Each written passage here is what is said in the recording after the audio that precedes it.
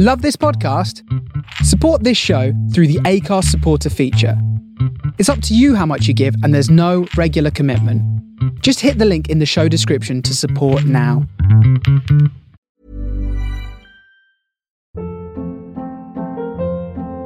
Hold up. What was that? Boring. No flavor. That was as bad as those leftovers you ate all week. Keke Palmer here, and it's time to say hello to something fresh and guilt-free. Hello Fresh. Jazz up dinner with pecan-crusted chicken or garlic butter shrimp scampi. Now that's music to my mouth. Hello Fresh. Let's get this dinner party started. Discover all the delicious possibilities at hellofresh.com. I'm Sandra, and I'm just the professional your small business was looking for. But you didn't hire me because you didn't use LinkedIn Jobs. LinkedIn has professionals you can't find anywhere else, including those who aren't actively looking for a new job, but might be open to the perfect role, like me. In a given month, over 70% of LinkedIn users don't visit other leading job sites. So if you're not looking on LinkedIn, you'll miss out on great candidates, like Sandra. Start hiring professionals like a professional. Post your free job on linkedin.com/people today.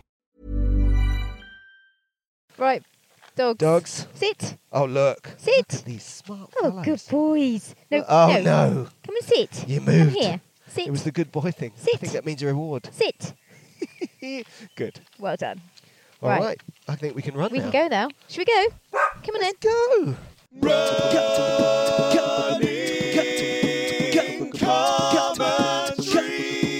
With Paul Tomkinson and Rob Deering. Whether Bailey can run slowly is another whole different Oh, matter, yeah. but, Okay. Place being set. Yeah. So, good morning, running commentary listeners.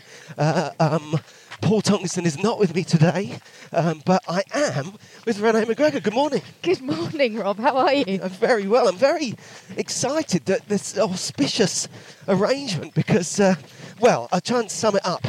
One, Renee is a top sports dietitian. Is that a good way to put it? Yeah. With a book coming out. We were saying, we must have a chat and have a run sometime around now.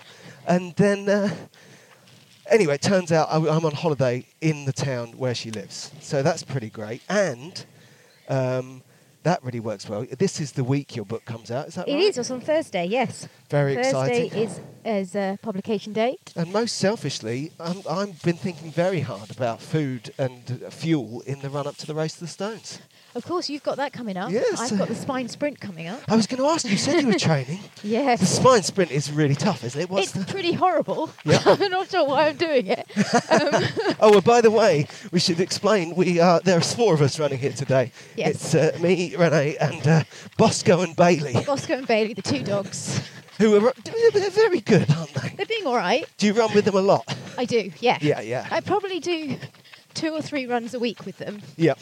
Kind of like recovery runs for me, and it just means that a bit of multitasking in terms of they get a good run, then they're tired for the rest of the day. Yeah. And I can crack on with work. But I also think there's a little element I'm tuning into now, which is you probably think as you're running with them that you're getting a gentle run, but they're actually set a hell of a pace. They're pretty nifty, yeah. Especially Bailey. He's been running with me for 10 years. And he kind of tends to set the pace. And, Oh yeah, actually, if I look at it now, I can see that Bailey is just like really steady, really good form, nice gait, good line. yes. Whereas Bosco's a bit more Bosco's skittish.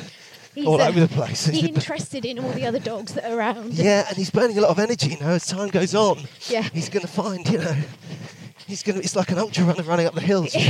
Oh, exactly. So Bailey's definitely the ultra runner, and Bosco's definitely the sprinter. But it's good to have them to run with. I love running with them. It's like, I don't know, there's something about the companionship of running with your dog as well, which I really enjoy. So, Well, I suppose, I haven't got a dog, right, but I'm imagining, I know how nice it is to run with someone.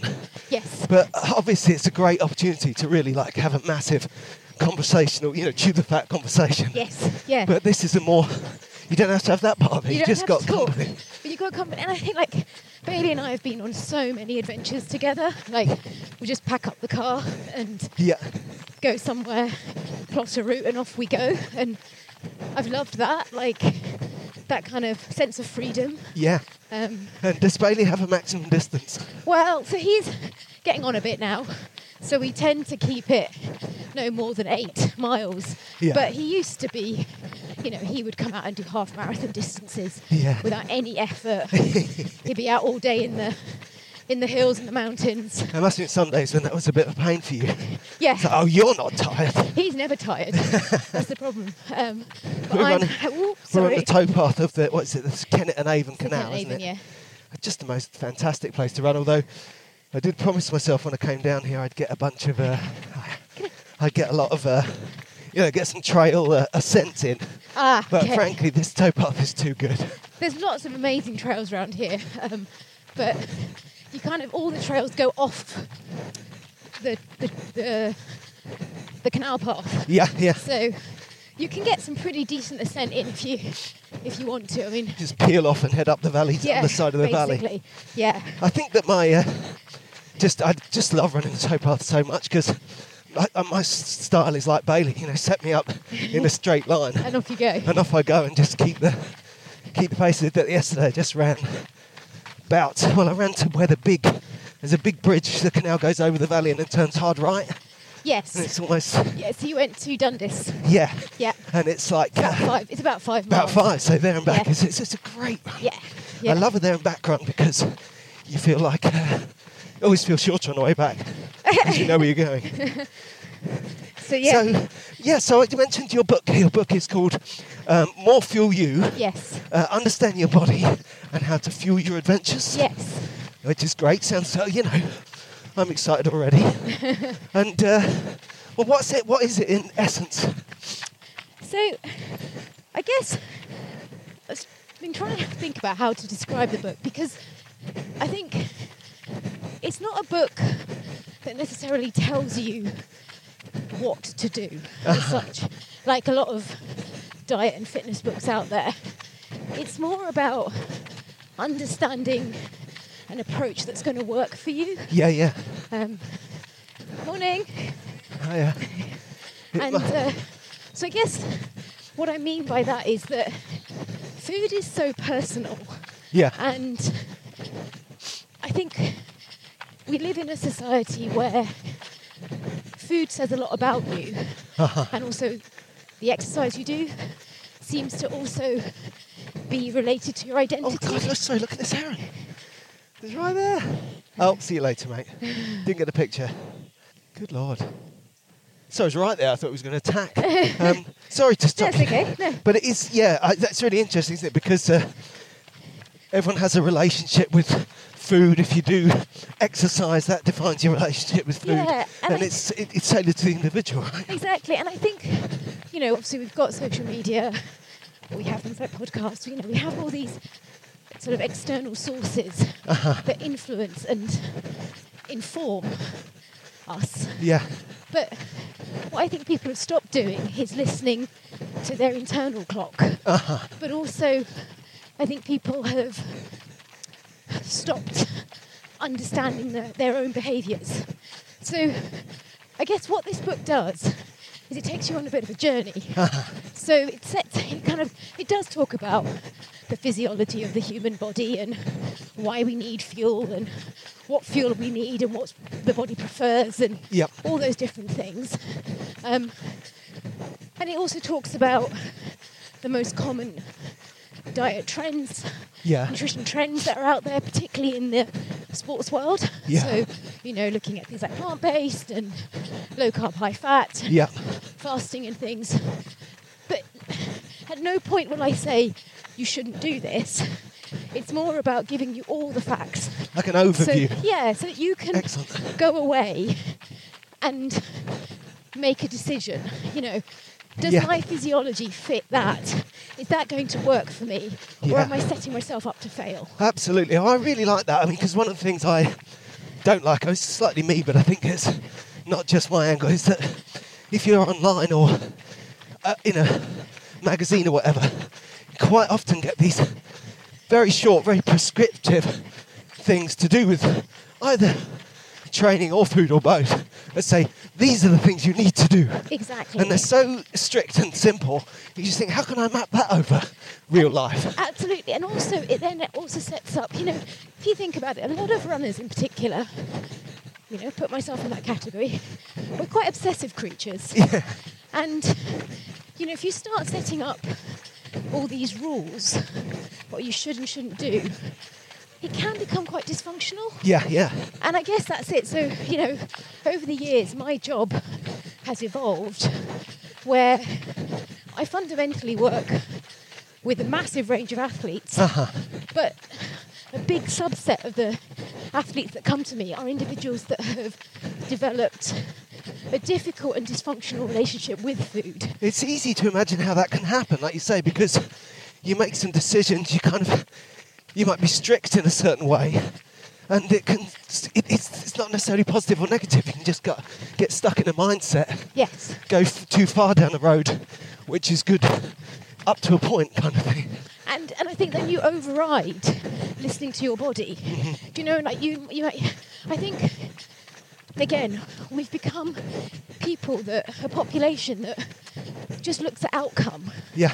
And the focus is so much on outcome, we forget that actually pursuing one outcome may mean that it affects something else going on internally. Yeah. So a classic example is, when people put onus on weight loss, they end up putting their bodies in big deficits. Yes. But actually, the body doesn't cope with that very well. Yeah. And it goes into compensatory behaviours, including things like reducing neurotransmitters to your brain. Yeah. They help you to feel good. Yeah, right. So you actually end up feeling quite low and flat and don't appreciate that it's your behaviour around food that is causing that, because you're so focused on the outcome.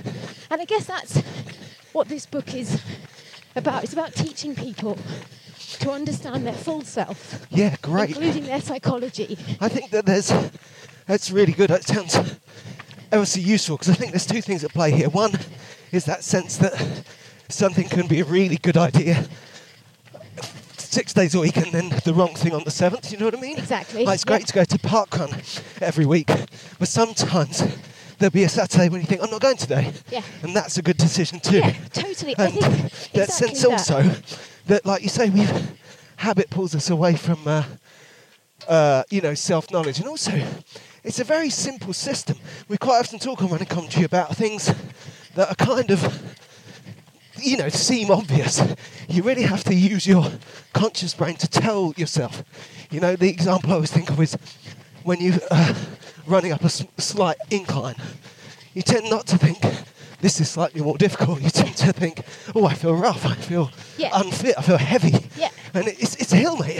Yeah, well, totally. And I think similarly, we hear a lot about how, movement and exercise and running is good for our mental health. And it is, to a degree.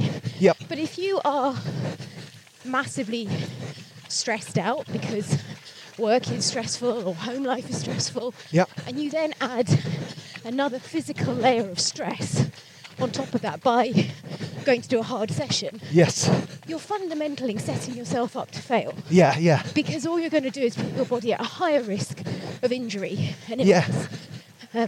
And if you make your running all achievement based, you're not as close to the mental health benefits as you might be.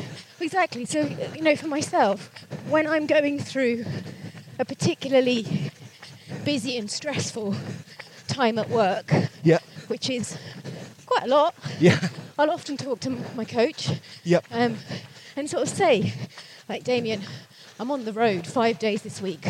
What should we do?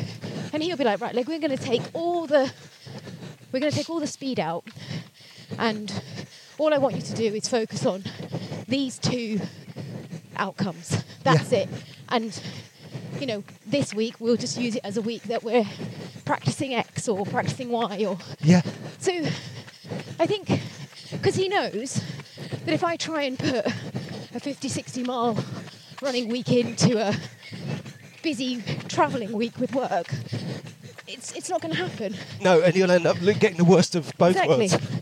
And I'll be, I'll end up injured or too tired and then not able to do subsequent running weeks. Yeah, just counterproductive. Yeah. So Just I must take a moment to mention the fantastic place we are. We've just come through, what's Avon-Cliff, isn't it? That's Avon-Cliff, yes. And we're heading to we're on the Freshford. towpath, but then the canal turns hard right and it goes across an aqueduct over the river and the railway to the other side of the valley.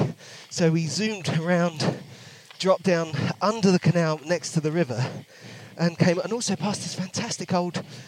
It's a huge building, but it's not like a stately home. It's like an old farm or something. It's big and old and brilliant. And now we're in this place. The dog's obviously made up. We're in a leafy path with fields either side of us dropping down to the River Avon on that right. It's pretty special for a Londoner like me.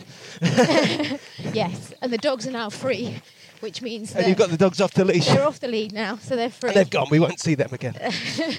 So we can run a bit more at our pace rather than at Bailey's pace. It's interesting, isn't it? I think, going back to what you're saying about runners in particular being a bit obsessive, you'll have more experience with this than me, but I find that some people who do exercise are very aware, and to the point of being able to measure the benefits of rest, recovery, and yet I think in running, it often feels like we're kind of greedy for the work. Yes. And it's very hard to remember, how important rest, sleep, recovery, how important these things are, not just to avoid injury, but to actually build strength. Well, this is it. I think a lot of people don't realise that actually adaptation to training only occurs when you rest. Yeah. Or, and not all, and also when you fuel appropriately. Yeah. So when you give your body not just the right fuel, but enough of it. Yeah.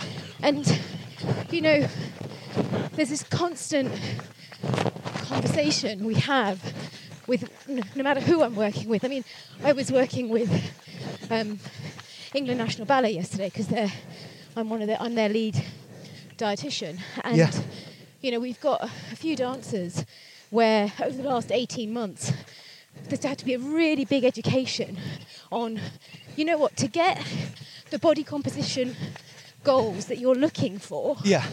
You actually need to eat a lot more. It's not about moving more and eating less. It's actually about fueling first. Enough to fuel the workload that you're doing.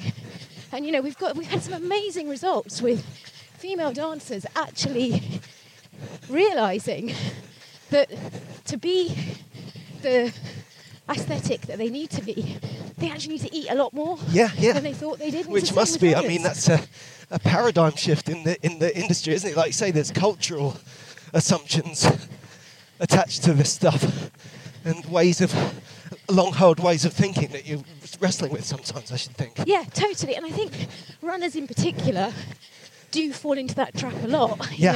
That kind of very old school thinking of lighter makes me faster. Well, only if you need to be lighter. Yeah. And there's a very fine line. Most runners have probably found where they run optimally. Just through running. And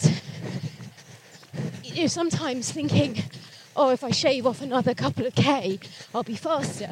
Yep. Actually puts you in a place where you're not sustainable as a runner anymore. Yeah, narcissistically, to make it about me, as a naturally big guy who also used to I lost a lot of weight a few years ago, but I'm still big, just sort of physically, just sort of built that way. Yeah. And I find every now and again I'll be doing an event or something, and I'll think, I feel really fit, I feel really good, but I would love to be just a little bit lighter. And then I'll go out and it'll go really well, and I get a really good time. And after, several years of this, I just finally came to the conclusion of exactly what you just said. It's like, maybe I don't need to be lighter. Yeah. Is this where my strength lives? Exactly. And I think, when I'm educating junior athletes, it's about helping them to appreciate realistic goals about their body type. Because we're all different. Yeah. Absolutely. We all come in different shapes and sizes. Yellow flowers coming in on those lily pads on the other side of the river. Sorry to be distracted. It's so beautiful here. Just fantastic. Good Lord. We're supposed to be stopping for the dogs, stopping for me. Oh, they're off. So, you were talking about junior athletes, and I really like the sense that everyone has different needs and things. But are there any... Bosco, this way, come on. Bosco, come on. Oh, careful, come on. Good boy. Well done, Bosco. I haven't licked my legs yet. Obviously, I haven't got the salt pattern that they need. Come on. Are there any kind of headlines that you think everyone might need to hear? Or is it too bespoke for that kind of stuff? I think the headlines, the key headlines I would say, carbs are really important for runners. Yep.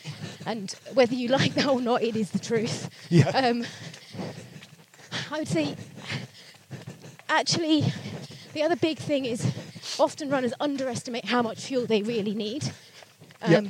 And again, that's a really big one to help runners understand just the amount of fuel they need, not just for their training, but actually for general life processes. Yeah. And too many runners fall into the category of thinking, oh, but I haven't run today, so I don't need to worry. Well, that's not true, because your body still needs to function. Yeah. Your body still needs to recover. It still needs to adapt. And if you run regularly, it probably still thinks of itself as a running machine. Totally. Absolutely. So we'll head out this way just because there's lots of dogs up. Nice.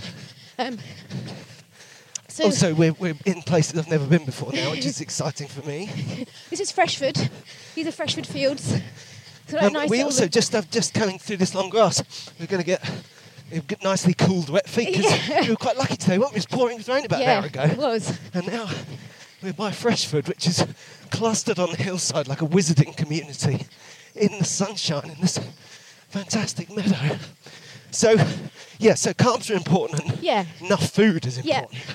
And I think just not focusing on the weight. The big thing I'd say is if you fuel appropriate to your training, your body composition will end up being where it needs to be. Right. There's no need to focus on a racing weight or any of those things. It's actually... Kind of separates it out unnecessarily. Yeah. With my own training, when I'm in big training like I am at the moment, I have to eat all the time. Yeah. But actually, I notice that, in the lead up these last few weeks, while I have absolutely couldn't tell you how much I weighed because I don't weigh myself, but, you see the slightly more defined features in your body. Yep. And you know that you're in that position because of the training and the fueling you've done. Yes, it's just coming together. And you're listening to your body and you look at your body. The dogs have made a friend. So, your spine sprint. Yes. When is that? 2.5 weeks. Yeah, and how far is it? 46 miles. Over which hills? So we start in Edale, over the Pennine Way. Yep. And end in Hebden Bridge. Oh, wow. But beautiful country. Yeah.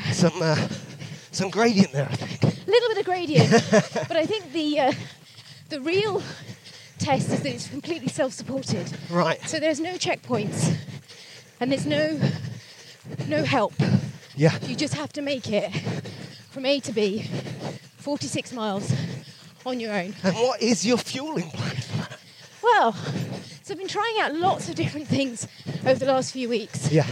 I think we'll go that way. Great. Over the last few weeks, and so I always use a mix of real food and sports products because there is a place for sports products. Yeah. They do deliver energy when you need them. Yeah, absolutely. I've kind of phased out carb gels, but really because they make me feel so queasy. I recognise their worth. I don't regret the ones I've had, Yeah. I'm just trying to work without them now. So I tend to use a company called Veloforte, which is the only company that has managed to use real food ingredients to make sports performance products that actually work. And, so actually the products taste amazing. Yeah. They taste like real food. Yeah. But they deliver on carbs and they deliver... that's what you want, isn't it, really?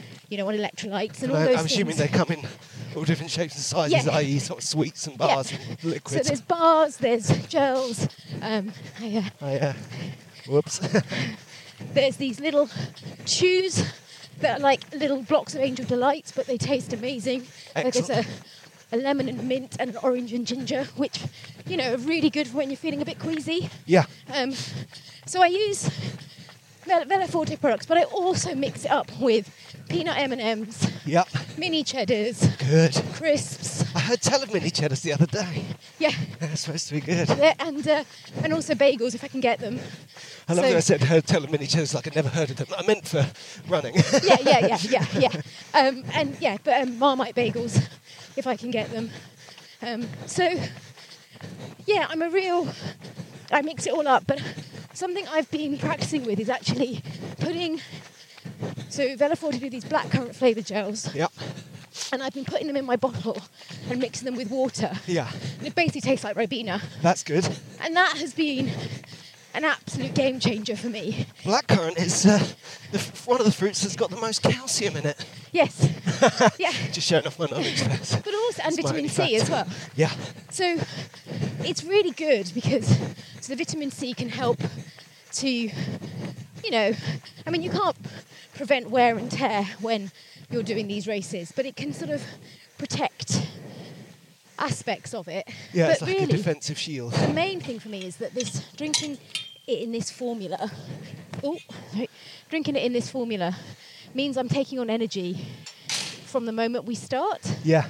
And that's really critical because otherwise, especially when you're in races, you sort of get carried away, and if you're using poles, it can be quite difficult to... Now, there's one thing I've never done and have been interested in is fueling through liquid. Okay. We're going into the London Marathon thinking, making sure I'm going to get enough water.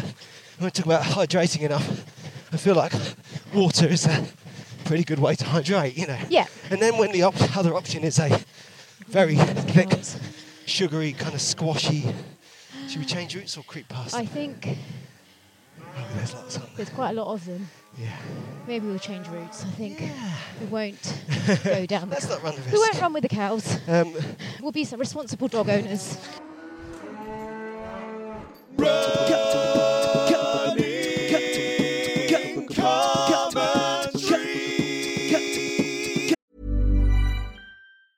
You should celebrate yourself every day. But some days, you should celebrate with jewelry. Whether you want to commemorate an unforgettable moment or just bring some added sparkle to your collection, Blue Nile can offer you expert guidance and a wide assortment of jewelry of the highest quality at the best price. Go to BlueNile.com today and experience the ease and convenience of shopping Blue Nile, the original online jeweler since 1999. That's BlueNile.com. BlueNile.com. Planning for your next trip?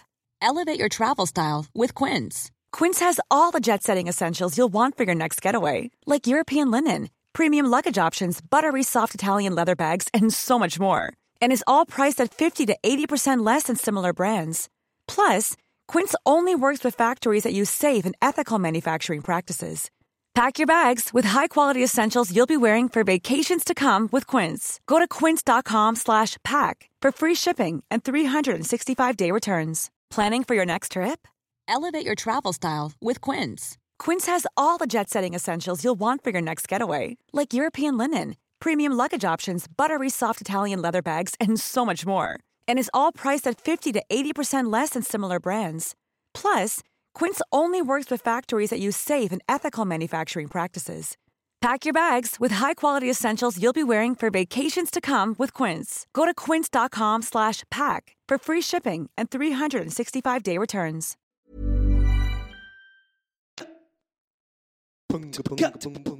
So, well done. I hope you heard that, listeners. I just realised just then that you're wrangling two dogs constantly. I really should have taken one of these dogs on board. Oh, no, it's fine. There. A much more even distribution of work. On the other hand, with my skills, I'll probably end up getting dragged across the field on my face. No. And that would be fun too.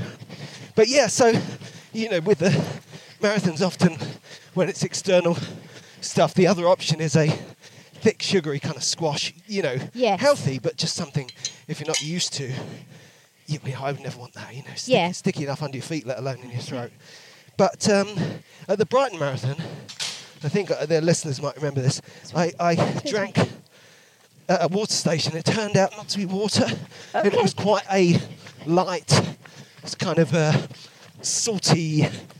It's, I felt the word electrolytes came into my head when I sipped it. And I thought, I wouldn't have chosen that, but frankly, I think that's fate. I think it's luck. I've been wanting to find a good liquid, like you say, because the other day me and Paul were trying some different foodstuffs on a long run.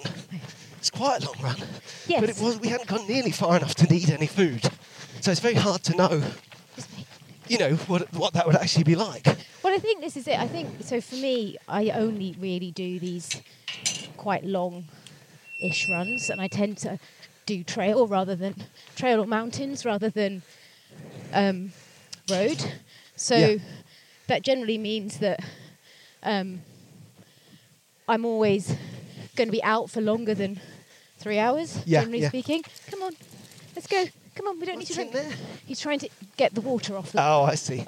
That's another thing you can do if you want to hydrate, is to lick the grass. Lick the grass, as Bailey does. Yes, as the dogs are demonstrating. We're in one of those fields. This is a young crop, I think. Yes. It's going to be tall golden sheaves of wheat in a couple of months. Come on, Bee. One of those fantastic paths picked out through the middle. And no cows. No cows. So yeah, I think the thing for me is that, so I practice with fuel a lot, and obviously it's part of my job as well, so that I can help to provide people with different ideas and information, because again, no two people are the same. Yeah. So there's not like a fueling strategy that's going to work for everybody. Yeah. And you have to get it to work for you. Yeah, there must be some things that you've recommended to other people that they love, that you yourself would think, "Bruh." Totally. Yeah. Yeah, absolutely. And there's loads of different products on the market, and there's no one product that's any more superior than another. Yeah. It's just finding the one that sits well with you, you look forward to having it, it's palatable after, 4 hours. Yeah, yeah. Like, these are some of the key things to be thinking about. And then when you're doing really long races like I'm going to do, also knowing that you're going to get hungry. Yeah. You're going to need real food. You're going to want to actually eat. And another element for me is, particularly as someone who's never done an ultra of any kind, is it's okay to not know yet. The trick is going to be to take some viable options and see what it feels like, you know what I mean? Yeah, and that's what I do in my training. So always practicing fuel, because I think the biggest mistake runners make is not practicing fueling when they're training. Yeah. And then assuming that their stomach's going to be okay. Yeah. But actually, if you don't practice, you can't train your gut.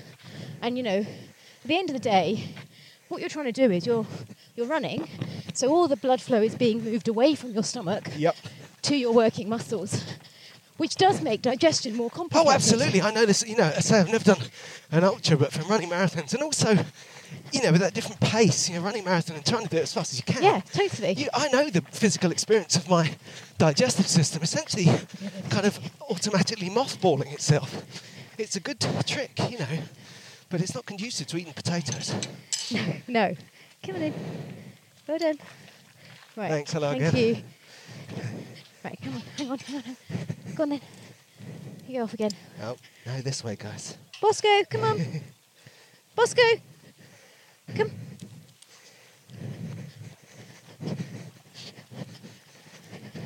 Yeah, exactly.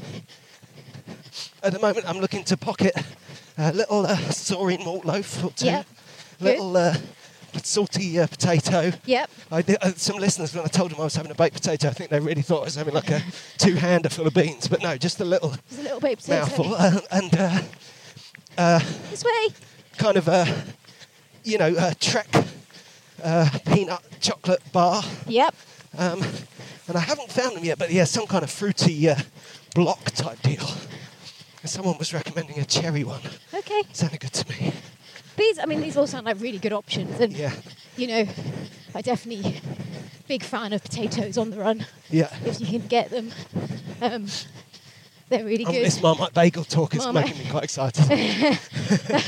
Marmite bagels are great because you can cut them up into quarters and just nibble on them. Yeah. You know, you get that bit of salt, you get the carbs. Yeah. Bagels are nice and easily digestible. So works for me. Just as a human as well, I'm very much a, I think the first thought and also experience of running sends people towards sugar and cake and things like this. Yep. And I'm very much a savoury tooth person. Once you start talking about potatoes and Marmite, we're talking about foods that I'd get excited about when I'm not running. You know? Okay. In the morning. That stuff is relevant, isn't it? You better get your dogs back. My two can get a little bit overwhelmed, so just check they're coming. Come on, Bells. Bosco. To be fair, they've just met Come on. 9 new friends. Good boy. Come on. Well done. Yeah. Oh, yeah, he did earlier. Yeah, come on then, boys. Let's go. Good boys. Great name. Oh, my goodness, I've come to Jane Austen's hometown and met Knightley in a field. Come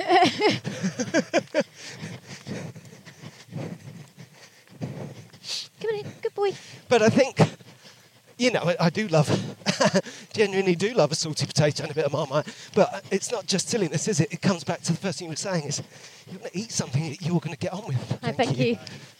Come on. Exactly. Bosco, come. And Bells. Gosh, it's all very literary. After Knightley, this is called Test Gate. Yeah. Bosco, come. He's not very good at gates. He doesn't actually know how to use a gate. There we go. I'm not going to let you through there. There we Let's go. be clear. It's close to the gate while they Well call done. you Test Gate. I'm trying to think how Hardy is sort of this line of country, isn't it? Anyway, enough of the literary. Let's get back to that. So, but yeah, that's the going back to that thing about training up your gut. I know from direct experience that and also day to day, I don't know how wise it is, but generally I run on an empty stomach. And when I run hard and far, it gets harder and harder to imagine putting something in it. Listeners will know I had a very dramatic experience trying to ingest one Starburst. In the Brighton Marathon, it took me about 10 minutes and all my effort, it's like, I can eat this, I can do this. And that's one little sweet. So. But I think that's the thing, like when you're running on road and you've got a pace that you're trying to hit and you know it's going to be fast, that's where the sports products really come into their own because they deliver they kind of circumnavigate that energy the process directly to the place they need to go. Yeah, brilliant. And you don't have to worry about digesting it. Obviously, when you're doing Race for the Stones or Spine Sprint or anything like we're doing next, come on.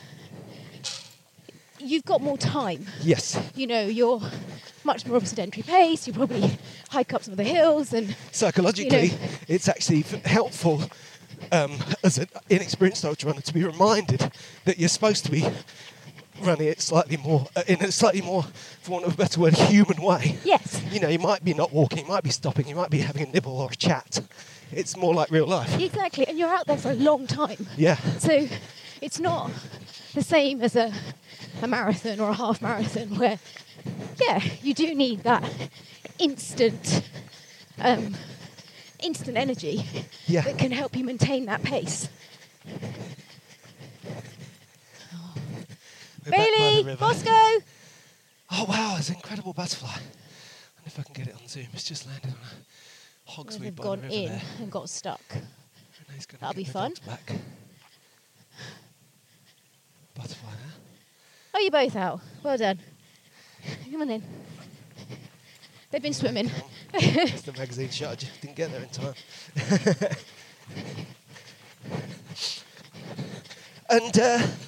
And how's your training going? What kind of distance have you put in? You said you did some training this weekend. Yes. Did you get some mileage in there? I did. I got some big mileage in last weekend. So I'm coached by Damien Hall. Yeah. And Damien and I we're good friends. We go back a long way. And he started coaching me 2 years ago. And it's been great because he really listens. You know, I'm not your bog standard individual that can just follow a training plan because my job does not allow me to do that. No. So, you know, often we'll be communicating always weekly, but even sometimes daily. And I'll be like, oh. So last week, for example, I was in London, then Sheffield, then Bristol, and then back to London. Yeah. And that's not conducive to good training. No, right. So, like I said, we work around it. But yeah, what we did at the beginning of the training plan for this build-up was look at good weekends that I had available. Yep. And sort of, Damien suggested that 6 weeks out from the race, I go up and recce some of the route. Oh, that's good, yeah. So I went up a few weeks ago and recce'd the first half of my race, which is actually the most difficult bit, the most technical bit. So that was good. That was a big weekend of mileage. Oh yeah, and that would be huge psychologically because you've pre-disastered it. You're not going to have any nasty surprises. Exactly. And then this weekend just gone, I did 2 back-to-back big runs. So 23 miles on Saturday and 18 miles on Sunday. Yep. But felt really good. Yeah. And when you say felt really good, was there any... When you set out on Sunday, did your legs go, wait a minute, we did this yesterday? To start with, my hamstrings were like, what are you doing? Yeah. But actually, I was really lucky. I was running with a really good friend of mine. Yep. And she's just very awesome at starting slow. Yep. And keeping me in check. Yes. So it's exactly what I needed. Yeah. And yeah, 18 miles flew by. Brilliant. So there's a funny mindset, isn't there? I think this is... I've dabbled in this myself. I need to get up to a similar mileage to you, but I did a 20, then a 10 on consecutive days a week or two ago. And I found on the second day, you start to feel a kind of separateness as your body, well, it's training, isn't it? As your body kind of accepts it. Yeah. So as a kind of person, you're thinking, I'm a bit tired, my legs are a bit achy. As a running machine, you're kind of thinking, yeah, this is what we do. Yeah. On we go. Yeah. But I think also, like, for me, because I knew this was coming up, I'd thought about, even though I was on the road, I'd thought about my nutrition. Yep. In the lead up to it. On Saturday, I was really focused on recovery. Yeah. Making sure that I was giving everything my body needed so that I could do that again the next day. Yeah, very good.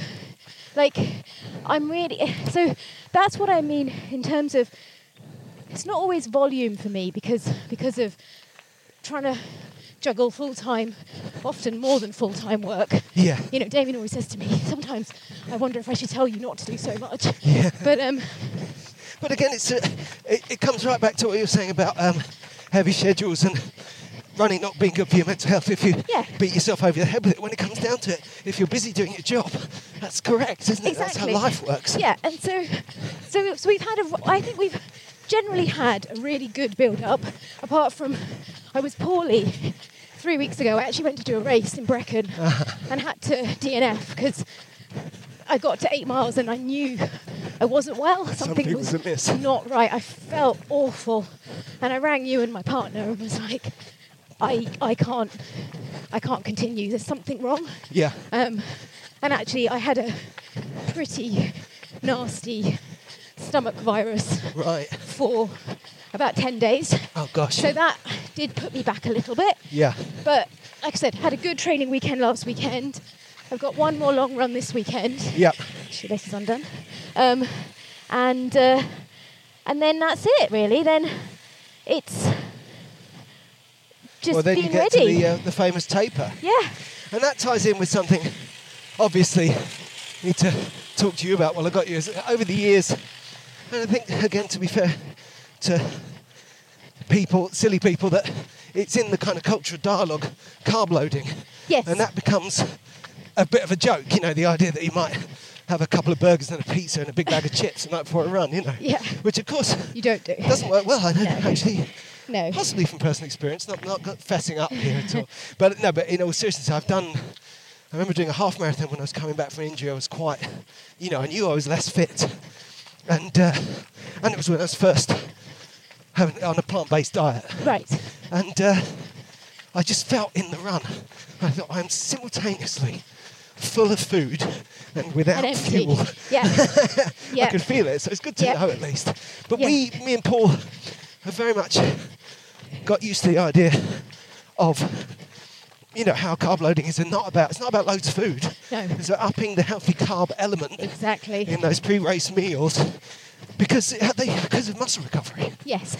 So this is where a lot of people go completely wrong. I mean, first thing I'd always say is if you're running on a Sunday, really you should be thinking about your carb loading, if we're going to call it that. Yeah, which I can see why you'd be uncomfortable with that. Sort of actually Wednesday, Thursday. Yeah.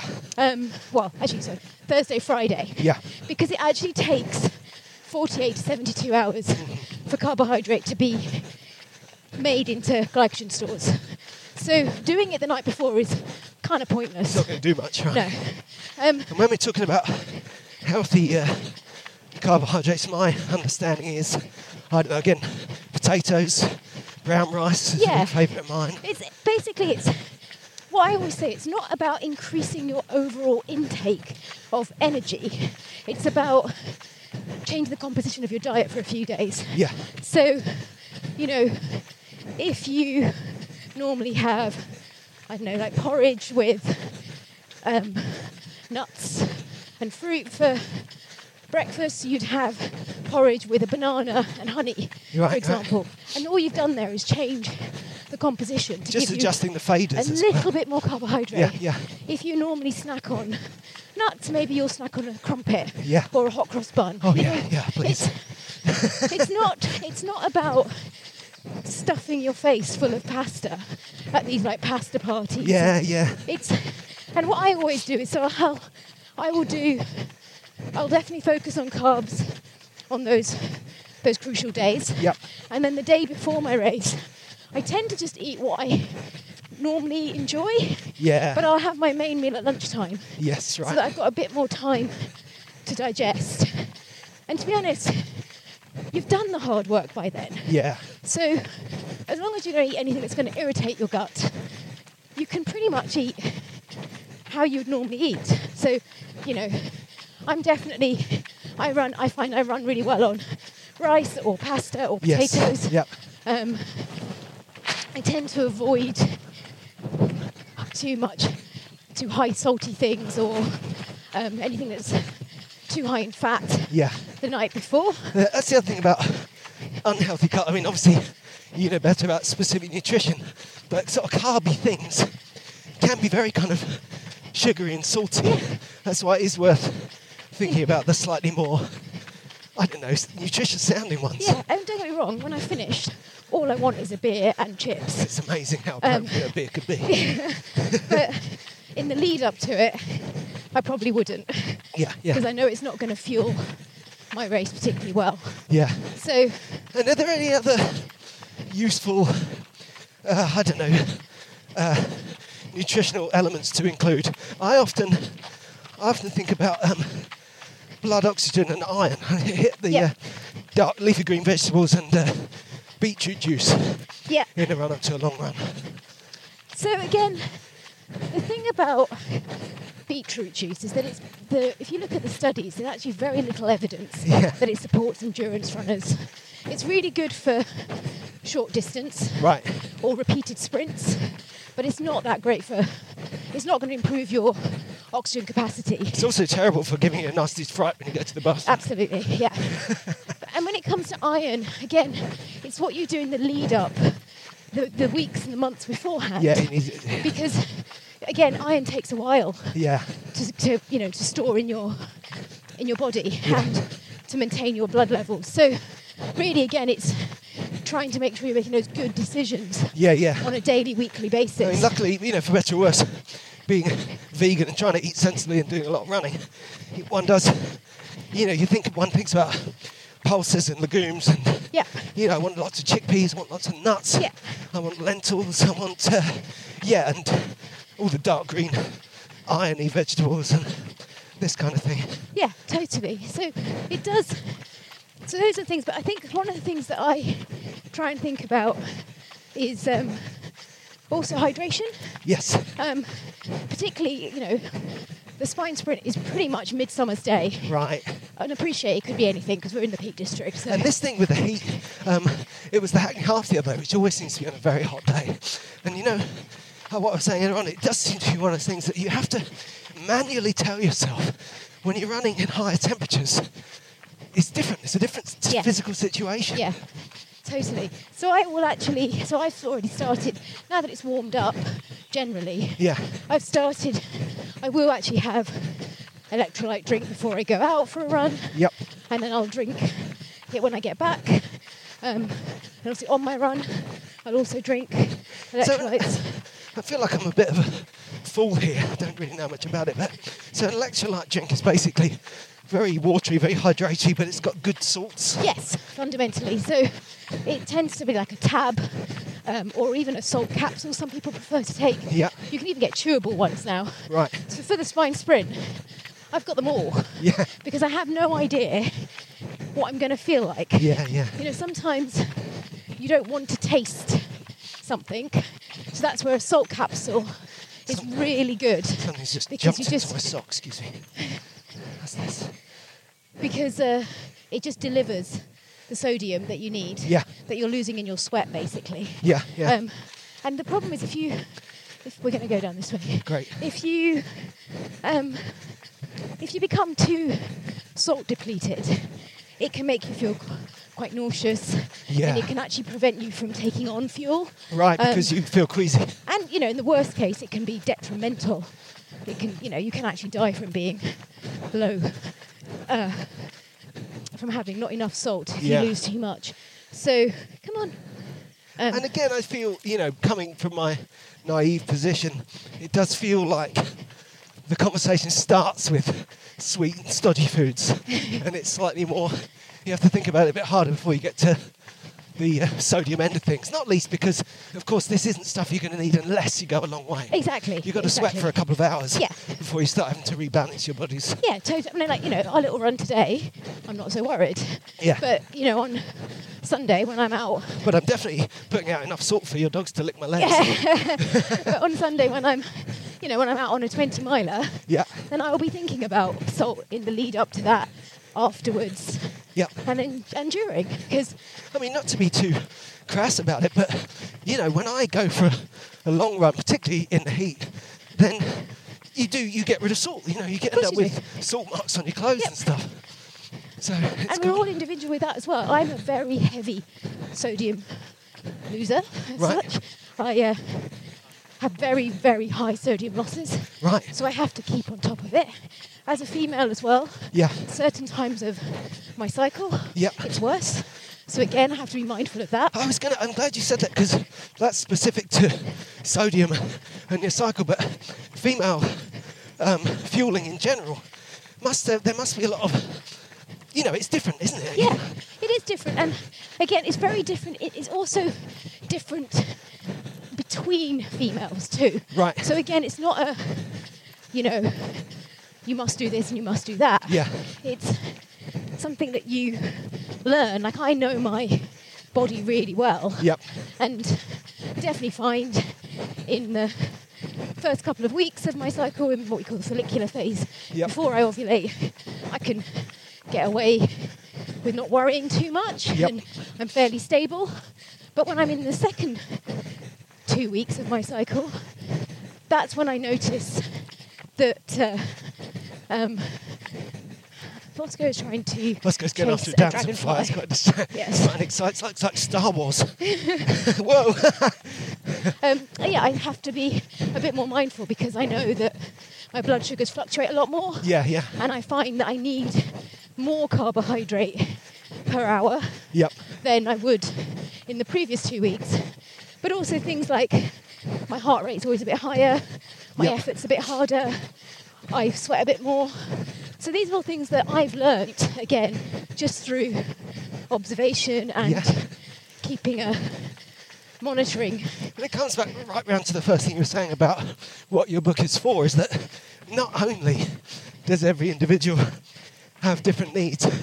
But every individual has different needs at different times. Exactly. So it's better.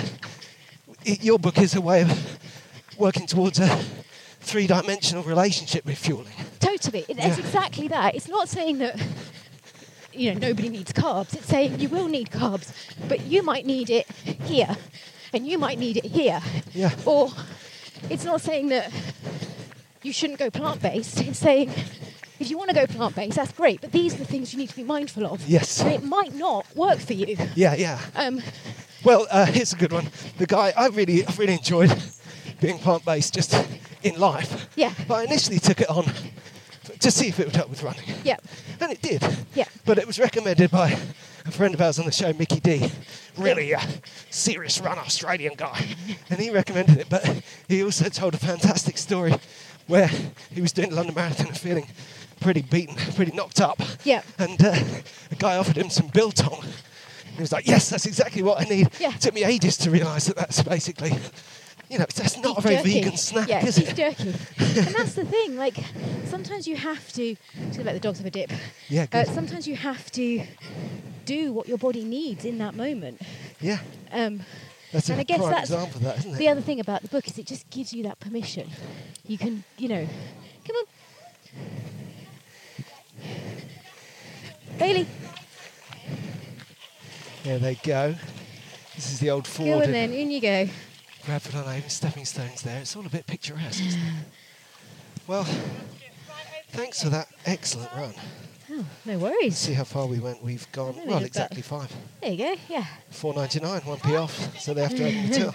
And, I suppose now the dog's having a dip, we should wrap up, although I feel like we could run and chat all day. Yeah, probably, Who publishes your book?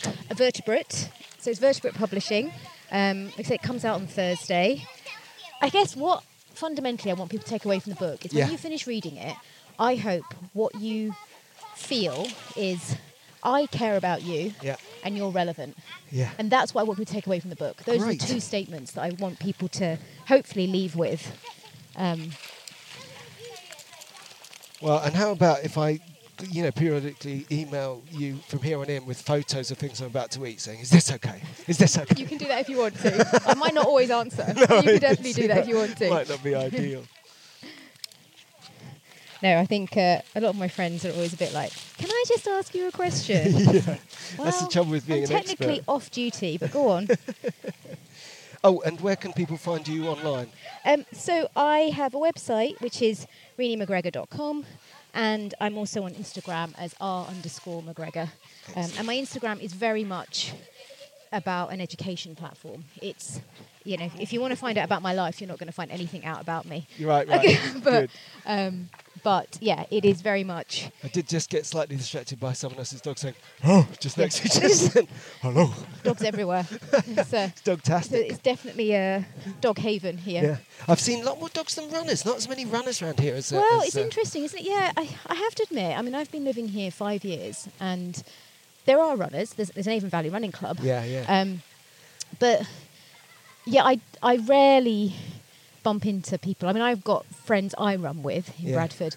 They're both away at the moment. So, and my partner and I run together. Yeah. But because I spend half my week here and half my week in Bath with him, we, I do get a quite nice mix of running, which is quite nice. So you've got 10 miles of towpath just between the 2. Yeah, exactly. Fantastic. And I often run over to his. That's a really good morning training run. It's just to kind of.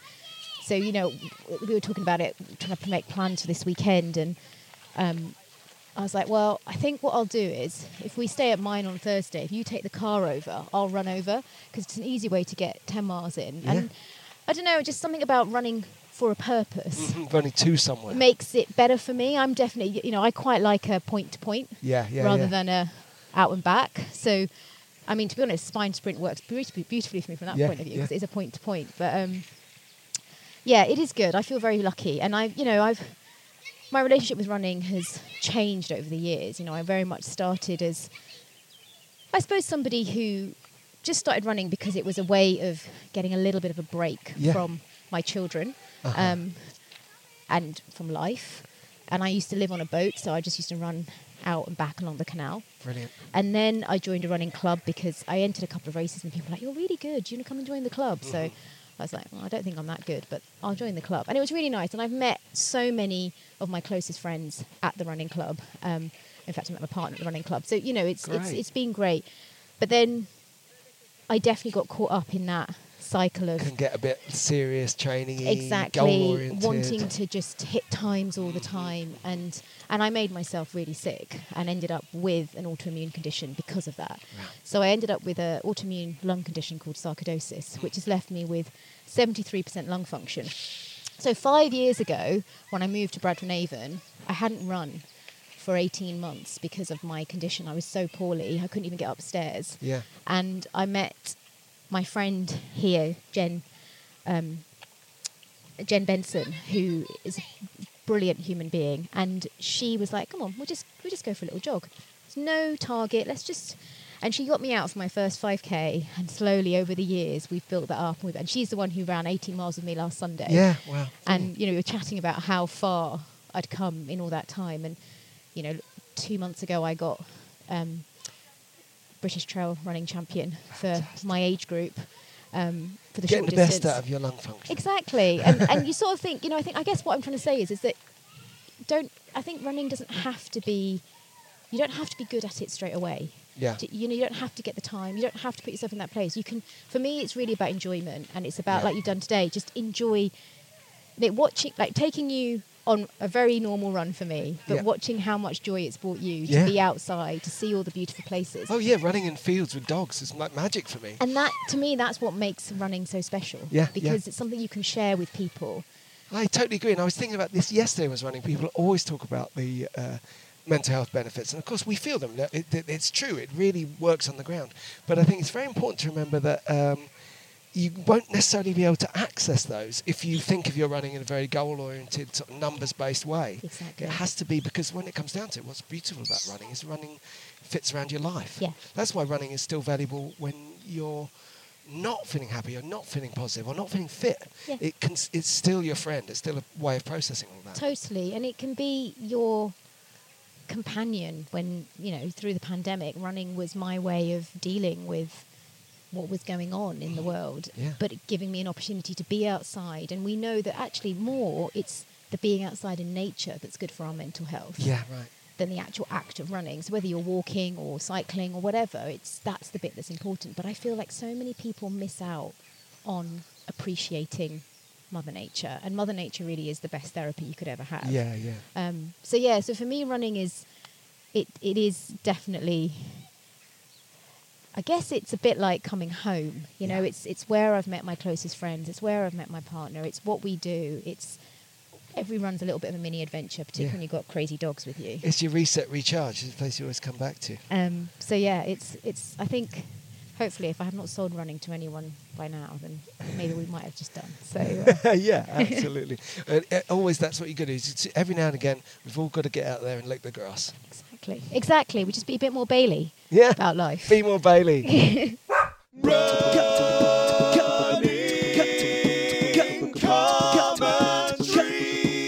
With Paul Tonkinson and Rob Deering. Ever catch yourself eating the same flavorless dinner 3 days in a row? Dreaming of something better? Well, HelloFresh is your guilt-free dream come true, baby. It's me, Keke Palmer. Let's wake up those taste buds with hot, juicy pecan-crusted chicken or garlic butter shrimp scampi. Hello Fresh. Stop dreaming of all the delicious possibilities and dig in at HelloFresh.com. Let's get this dinner party started.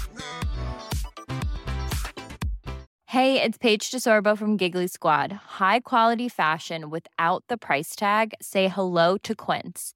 I'm snagging high-end essentials like cozy cashmere sweaters, sleek leather jackets, fine jewelry, and so much more. With Quince being 50 to 80% less than similar brands.